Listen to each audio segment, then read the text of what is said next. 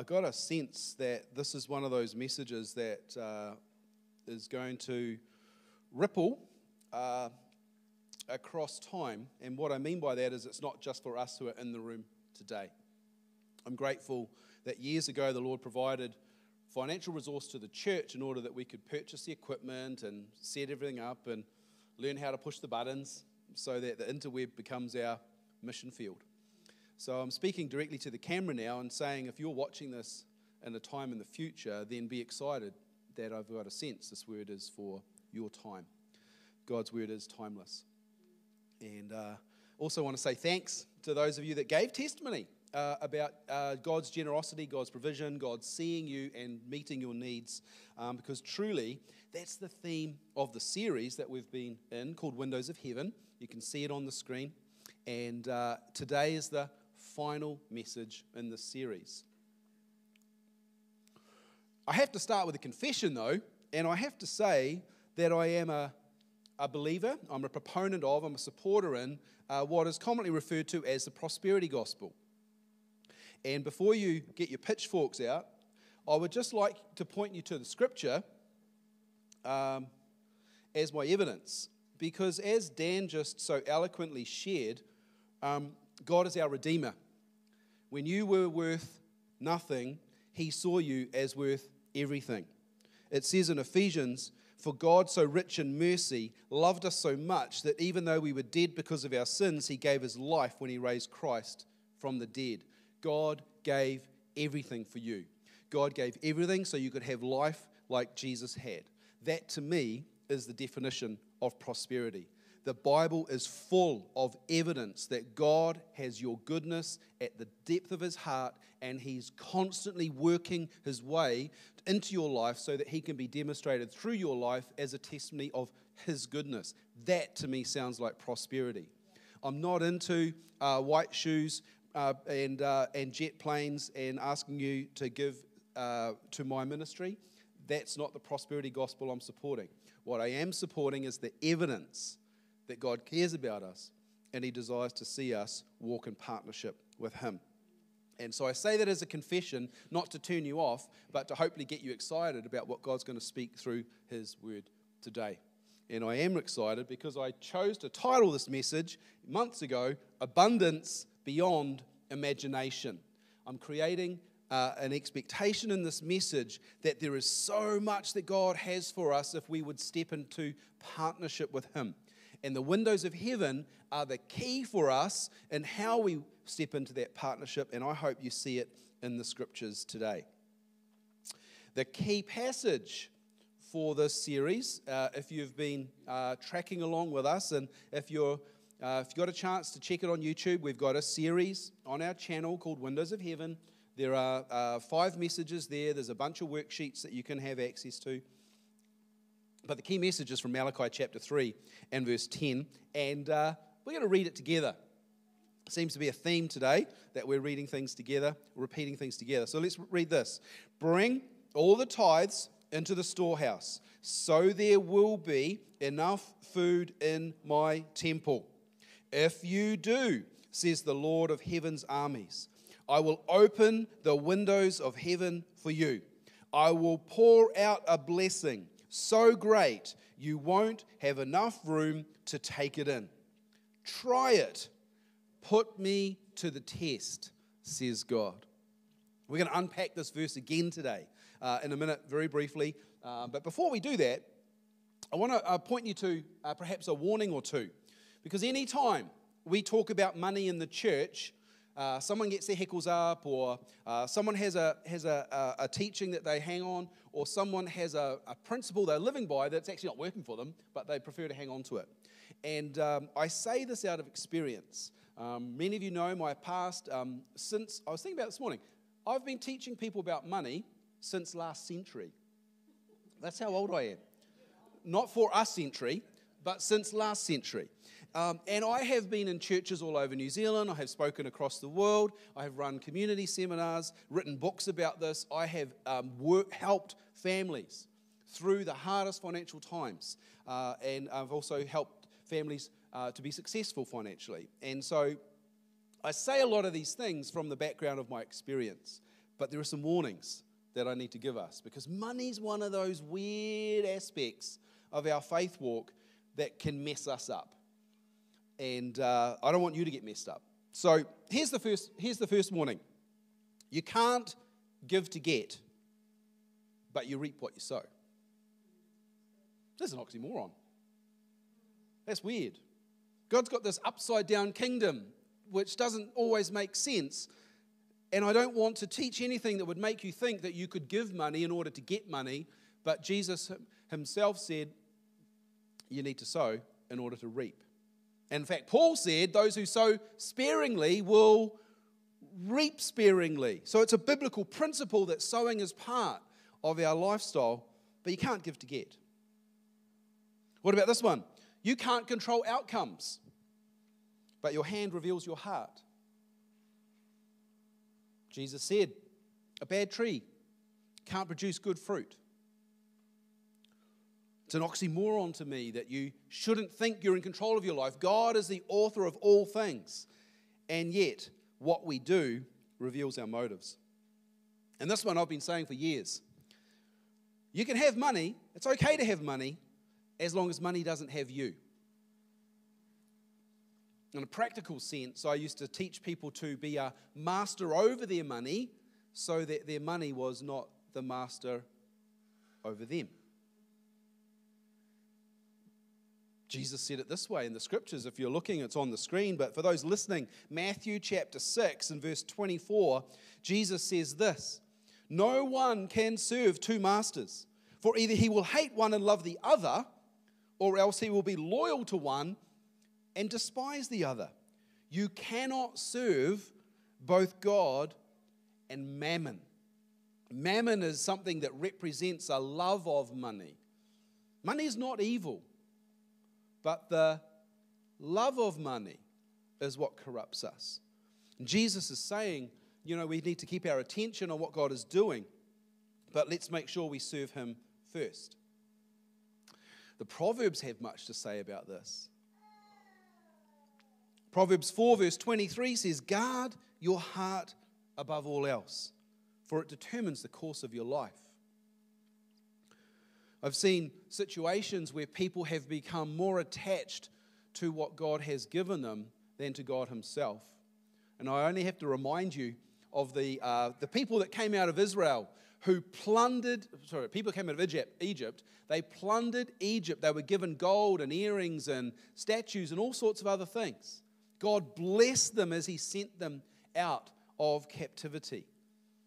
And not far down the road, what did they do with their gold?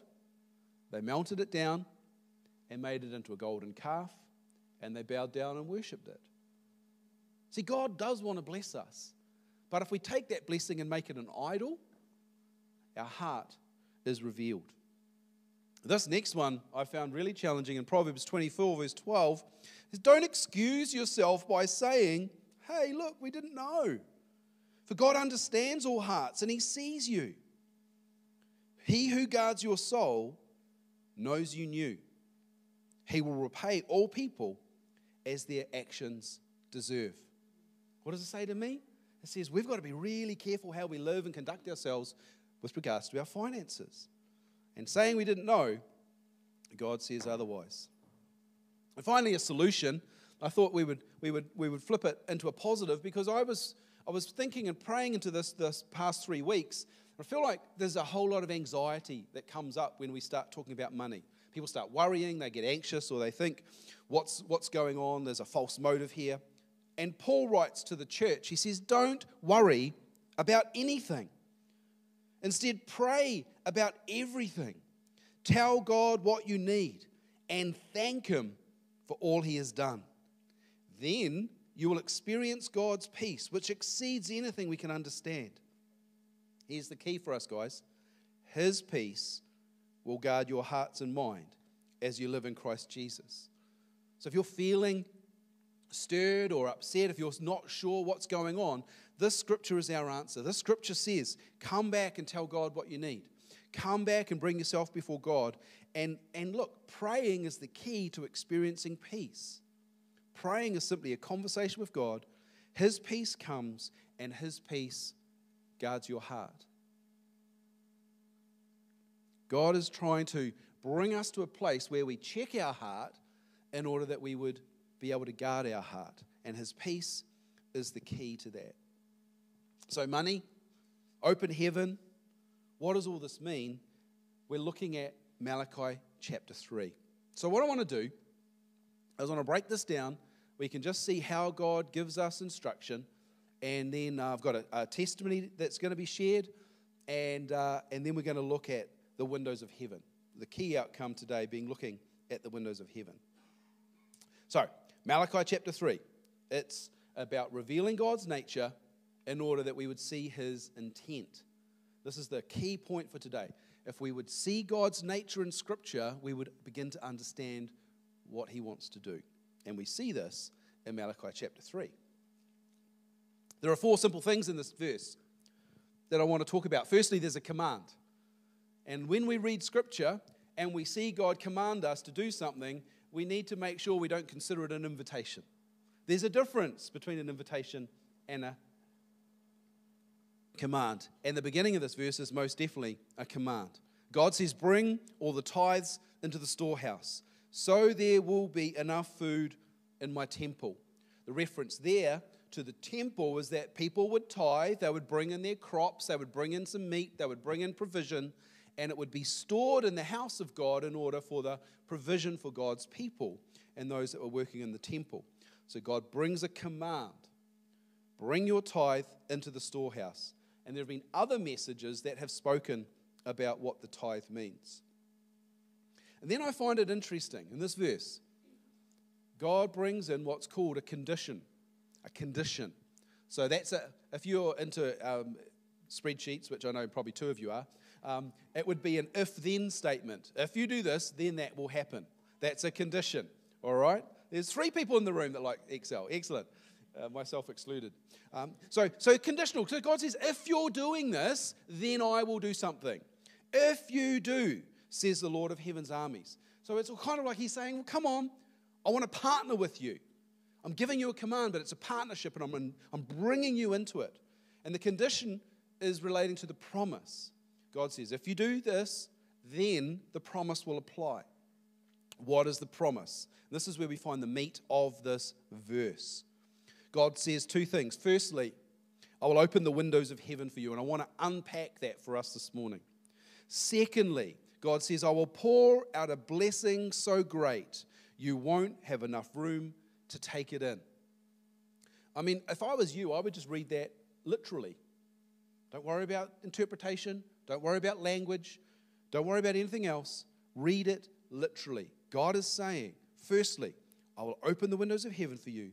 And secondly, I will pour out a blessing so great you won't have enough room to take it in. That is going to be interesting when we come back and look at it. But first, I was really excited this week to see Richard ring me early in the morning. He was clearly at work, but I wasn't. But I answered the phone because Richard and I have got a lot we're dialoguing about, and he was just bursting with a testimony. And so I've invited him to share it today because it's just so relevant to the context of God opening the windows of heaven. So Rich, will you come and would you share that testimony? That would be really encouraging for us. Thanks, Phil. And thanks for picking up the call. I didn't expect you to pick up in the morning, and it would have been too long a message to listen to. We're on a bit of a journey breeding special sheep. They're considered to be the cutest sheep in the world. Seriously. Yeah. Oh, right. Yeah. And they've stolen my heart. But anyway, there's a commercial aspect to this. We've got a small block of land, and we thought, well, hey, let's try something financial. Had to invest significant money in it to get started. But when you start to get breeding sheep, and we're trying to build up a nucleus flock with embryo transfer, we realise we can do our best, but it's God who opens the womb. It's God who brings forth the life. And we have a breeding objective in the first year to get a flock of ewes that we can grow from. And rams are essentially a bit like a byproduct, I guess. They weren't our target Okay. So the first one was born, I don't know, about 3 weeks ago, and it was a ram lamb. And it wasn't perfectly marked. So these animals have black faces and black ears, and if breeders are looking for, top-ranked ones, they also meant to have spots on their knees and on their hocks. Well, this one didn't have spots on his hocks, but I rang an experienced breeder, and he said, well, that's fine, but this thing's still worth between $2,000 and $3,000. I thought, yeah, and that's what I thought. This is a byproduct. Hang on. And then I was just reflecting in the service now. I was having this conversation with God, and I actually felt a little bit like Jacob. Our eldest son is named Jacob, but the spotted sheep and the whatever. And I felt moved to give this lamb to the storehouse. And in the conversation, the whole lamb? Yes, the whole lamb. That's what came up. Anyway, was lovely to hear, Dan. So you said, so I did that, and that's the path we followed. Well, what happened next was that since then there have been 3 perfect ram lambs born, each of them worth more than the car I'm driving out there. Not that my car's worth a lot. We haven't had our girls yet, so God's full of surprises. Sometimes things are different to how you think they played out. But I just feel like there's this dam here, and tithing is like we're holding, like the boy in the dike, holding our hand across this hole, and there's a whole lot bursting out behind it. And he's just speaking to me and speaking to us, and I'm just so in awe of who he is and how he loves us. And of course, we all share in the perfect Lamb who is of absolutely inestimable value. That's me. Thanks, mate. Yeah, that's a testimony of floodgates. The picture that Richard gave testimony to, that Phil Brown shared in an early message, was when God says, I will open the windows of heaven. One translation says windows, but another translation said floodgates. Now, the picture of a floodgate opening, if you're at Hooker Falls, is a significant gush of water. And Richard didn't do as good a job today, unfortunately, as sharing the testimony as he did on the phone the other day, because he was gushing. He was gushing down the phone with the extravagance of God's provision in their breeding program. And that's what we've got to have an understanding of. When God says, I want to open the windows, when I want to open the floodgates, it's something you can't contain, because you don't want to stand and try and stop Hooker Falls when it gets opened. It won't go well for you. But that's the point. God says he's going to open the floodgates. Thank you for sharing that, Rich.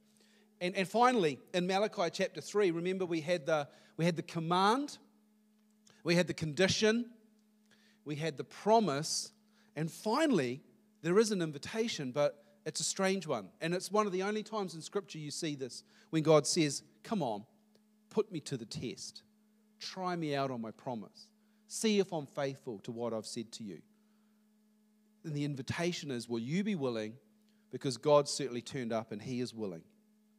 So what I want to do is I want to understand where we would position ourselves in this way, because I don't need to go on about the behavior that God is asking us to do, but I'm trying to find the motivation in the human heart. Because my key point today, I'm going to keep putting this slide up, is that God's nature, meaning who he is, proves his intent to bless us. God's nature proves his intent to open the floodgates. God's nature is dependable. So don't trust the outcome, trust God. Don't trust what you're believing for, trust the God who gives the promise. I always say to people when they come to me with a really cool prophetic word or a promise God's given them, I'm saying, that's awesome, but don't start worshiping the promise. Make sure you turn back the praise to the one who gave the promise. And that's my point in saying this. Trust God's nature, but it will prove his intent. What I want to point you to this morning is an understanding of what it means to have windows of heaven open above us. I don't know if you've ever experienced it. We have it sometimes in this building, which is one of the reasons why we're moving. Lake Espresso over there, unfortunately. We wear gumboots when we make coffee. particularly after rain. But what I want to talk about is, what does it mean, the windows of heaven? This is a biblical phrase. It's the way God is thinking, and I want to try and invite you into the way that God thinks. So let's have a look at this. It says the windows of heaven is God's reality changing ours. God wants to come and change our world. I mean, I don't know if you've ever prayed the Lord's Prayer and focused on the words when you're praying it, but we pray, thy kingdom come here on earth as it is in... Did anyone remember that? Okay, you're looking at me a bit blank. Come on, help me out here. Thy kingdom come, thy will be done here on earth as it is in heaven. God's reality comes to change our reality, and that's what windows of heaven is all about. And I want to expose you to that today and hopefully give you some inspiration. Let's start with Genesis, because unfortunately, God's reality changing our reality doesn't always go the way we might hope. In Genesis 6, God said, I'm really upset with the way things are going. I'm going to wipe out the earth and I'm going to start again. And he actually did. Have you ever heard of Noah and the ark? You know the story well. Well, the floods come, the earth gets cleaned, wiped clean, and Noah and his family in the boat with some animals. But if you look at Genesis 8, it says that God decided to shut the windows of heaven that the floods would recede. So when God opens the windows, it could also bring judgment. His reality changing our reality. Now we know that there's a promise, there's a rainbow in the sky that says, God said, I will never again flood the earth and wipe out humanity. That's good news for you and me. But opening the windows of heaven and inviting God's reality brings God's judgment. And Proverbs 24 said it very, very clearly. God says, I see what you do and I know what you know, and I will judge you accordingly.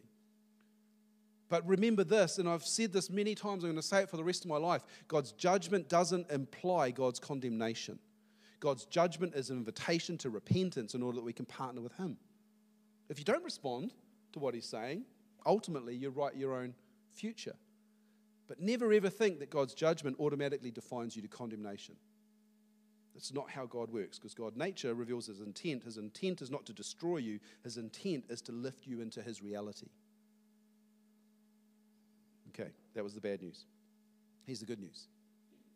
In Genesis 15, we find Father Abraham. It starts in Genesis 12. It's a wonderful story. I encourage you to read it. But as I read this week, I saw something new I'd like to share with you.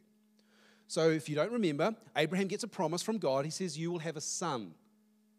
And he's a bit upset because he doesn't have one, and he's old. And this is in the old Middle Eastern history books. This is how you would express your wealth, was not just through what you owned, but through the children you had. And in Genesis 15, Abraham's saying to God, hey God, what's going on with the promise? Because now my servant has to be my heir. My manservant has to be my heir. And God says, no. Genesis 15, verse 4. God says to Abraham, head outside. Look up into the sky at night. And the Lord said, your servant will not be your heir, for you will have a son of your own who will be your heir. Then the Lord took Abraham outside and said, look up into the sky and count the stars if you can. That's how many descendants you will have. And Abraham believed God, and God counted him as righteous because of his faith. Here's my point. I think God is taking us to a place where He's wanting to reveal through the windows of heaven His good intent for our world. Now, in this example, Abraham was told to look at the stars, which is creation. Look at creation and you will see God revealed. That is the extent of the promise God has for you. I also find Scripture to be the windows of heaven. Because when I read Scripture, I find God's promise, and in God's promise, I find Him revealed. And then when I find God revealed, I get to walk in His reality. Thankfully, I also have people in my world who I believe God has given me as a gift, who are windows of heaven. That through their life with me, through their commitment to me, or their encouragement, or their wisdom, or their discipleship, through them in my life, I get a glimpse of who God is, and the windows and the possibility of heaven are open before me. So don't think windows of heaven is just about you receiving what God's got for you. It's about glimpsing into what could be. It's about glimpsing into heaven and saying, God, would you reveal things to me? The next one is exactly the same. Oh, no, not this one. Genesis 28 is exactly the same because it's Jacob. Remember, Jacob was on a journey. Jacob had too much pizza for dinner. Jacob puts his head on a rock and has a weird dream. In that weird dream, he sees a stairway from heaven and angels going up and down on the stairway. So Genesis 28, it's a fantastic story to read, but God affirms who he is to Jacob, who is the son of Isaac, who is the son of Abraham. And in that encounter, God confirms his promise. He opens his mind in revelation to the extent of his goodness, God's goodness, for Jacob.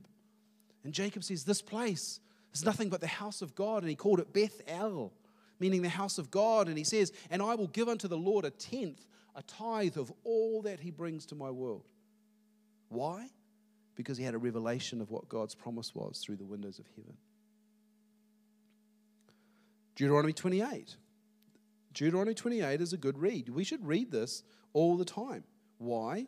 Because it reminds us of what God has said over our lives. Deuteronomy 28 is about living in partnership with God and understanding the fullness of the blessings that he has for us.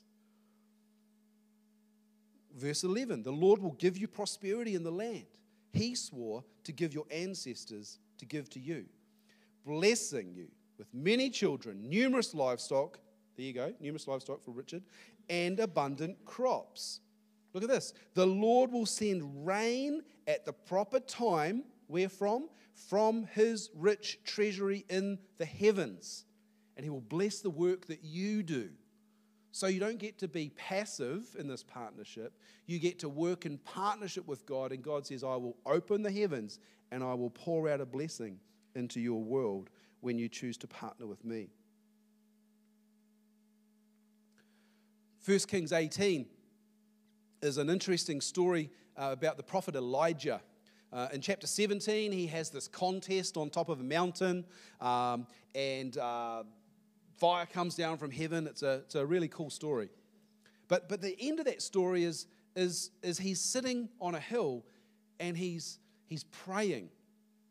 And the reason he's praying, for context, the reason he's praying is there's been a famine in the land because of a drought that has lasted 3 years. And he's the guy that said it. He's the messenger that said there'll be a drought. And he's praying, God, when will this end? And in verse 41 of 1 Kings 18, he says this to his servant. And this is key for some of you who are listening, who are in need. He says this. He says, I hear the sound of an abundant rain coming. I hear the sound of an abundant rain coming. And I've been stirred by this week. And I don't know if this is for anyone in the room or just me or someone on the live stream, but I have a prophetic sense. I'm carrying this burden that's more than just my mind, it's my spirit. When I proclaim these words out of Scripture, that Elijah the prophet would speak to us through the Spirit of God today, and he would say this, I hear the sound of an abundant rain coming. I hear the sound of an abundant rain coming. And that might be financial answers for you if you're in need, but it could be family coming to faith in Jesus Christ. It could be the redemption of or reconciliation of a broken relationship. It could be something new that you're hoping to see give birth to, maybe a child or maybe a business or maybe a ministry that God says, I'm opening the windows of heaven and I'm saying to you prophetically, I hear the sound of abundant rain coming. And the abundant rain is the provision of God in your world. And I, for one, I'm saying yes and amen to that. I mean, you're allowed to prophesy of yourself, so I'm going to. 2 Kings chapter 7, interestingly, this verse here, if you want a reference point, if you just want one, this is it. Some scholars say this reference is why Malachi used the phrase windows of heaven. Some would say that. I'm not agreeing with it. I'm not saying it's right. I'm not saying it's wrong. But in all of the scriptures, this is the one the scholars say quotes it. The people in Israel are under, in those days they called it under siege. So the enemy would surround them and they would camp around them so they couldn't go out to get food. And they would just literally sit there. And so you're in captivity in your own home, but you can't go to the crops, you can't go to the fields, you can't go to your livestock. And so you eat everything you've got in the cupboard and then you get hungry. And so for 3 years, they were in this place. 3 years. And so this siege becomes a famine. And it's so bad that one lady says to another lady, hey, look, let's eat your son today. And tomorrow, we'll eat my son. This is how desperate times were. And the king of Israel is lamenting. He's tearing his robe. He's upset. And he's blaming it all on Elisha. Because he's saying, well, Elisha, it's your fault. Because you prophesied this. And he says, I wish I could have Elijah's head on a stick. And then Elisha hears the word of the Lord. In the beginning of 2 Kings chapter 7, he said, tomorrow, by this time tomorrow, in 24 hours, the markets of Samaria will be so flush with product that flour will be 1 piece of silver and 10 quarts of barley, like a sack of barley grain will only cost you 1 piece of silver. Like in 24 hours, it's going to be such a turnaround that there'll be so much that almost like food has no value. They'll be giving it away because there's so much of it. And the guy that's holding the king, is like his assistant, he says this. The officer assisting the king said to the man of God, that couldn't happen, even if the Lord opened the windows of heaven. God can't do it. That's what the king's assistant says. And Elisha says, well, it will happen, but you won't see it because you'll be dead. It's a really cool story. I'm not going to get into it, but I would encourage you to read 2 Kings 7 and see the extravagance of God's provision, because in 24 hours there was so much that they had as their provision in a remarkable way. And I won't spoil the story for you because it's actually worth a good read. But it's such a radical story of provision because God said, I will open the windows of heaven and I will pour out such a blessing into your world that will change your reality, so much so that you can't contain it. It's the best example I can find of Malachi 3 and verse 10. And so what am I saying with all these verses? What I'm saying is God wants to open the storehouse that's in heaven, His goodness, and He wants to pour it out into your world to change your reality. And even if you're not sure, God wants to say amen, because God's nature is so good that He wants to prove it to you. And even when you're not good, God wants to prove that He's good. And I'm not saying you're not good, but surely in a room this size, there are one or two of you that are not. And I'll put my hand up and say I'm the worst. But God is so good that even when you're not, He is. And if I had another half hour, I would unpack Psalm 78 for you. But I don't, so I'm not going to. But I'm inviting you to read it. And I want you to look at it but look at it honestly. Like use it as a mirror. And in the end, I want you to see that God is really good. Because I'll give you the end of the story before I give you the context. It says there, especially verse 23, so Psalm 28, but actually, I'll read from verse 23. But he, God, commanded the skies to open, and He opened the doors of heaven. He rained down manna, which is food, for them to eat. He gave them bread from heaven. They ate the food of angels. God gave them all they could hold. He released the east wind in the heavens and guided the south wind by His mighty power. He rained down meat as thick as dust. This is the quail. Birds as plentiful as the sand on the seashore. And He caused those birds to fall within their camp and all around their tent. And they ate as much as they could. Why? Because God opened the windows of heaven. And He said He would do it because He's good. But I ruined it for you because I didn't tell you what the people were doing. And if you read Psalm 78, and if you start at verse 10, it says this: the people did not keep God's covenant and refused to live by his instructions or his commands. They forgot what God had done, the great wonders he'd shown them, the miracles he did. Look at this. He divided the sea and led them through it. In the daytime, he led them by a cloud. At night, he led them by fire. He split open the rock in the wilderness to give them water from a gushing spring, and he made streams pour out from a rock, making waters flow like a river. Verse 17, yet they kept on sinning against him, rebelling against God Most High, El Shaddai, in the desert. They stubbornly tested God in their hearts, demanding the foods they craved.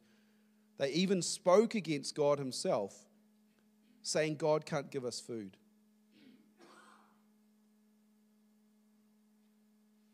So even when the people act like that, God says, I will open the windows of heaven, and I'm going to prove to you how good I am.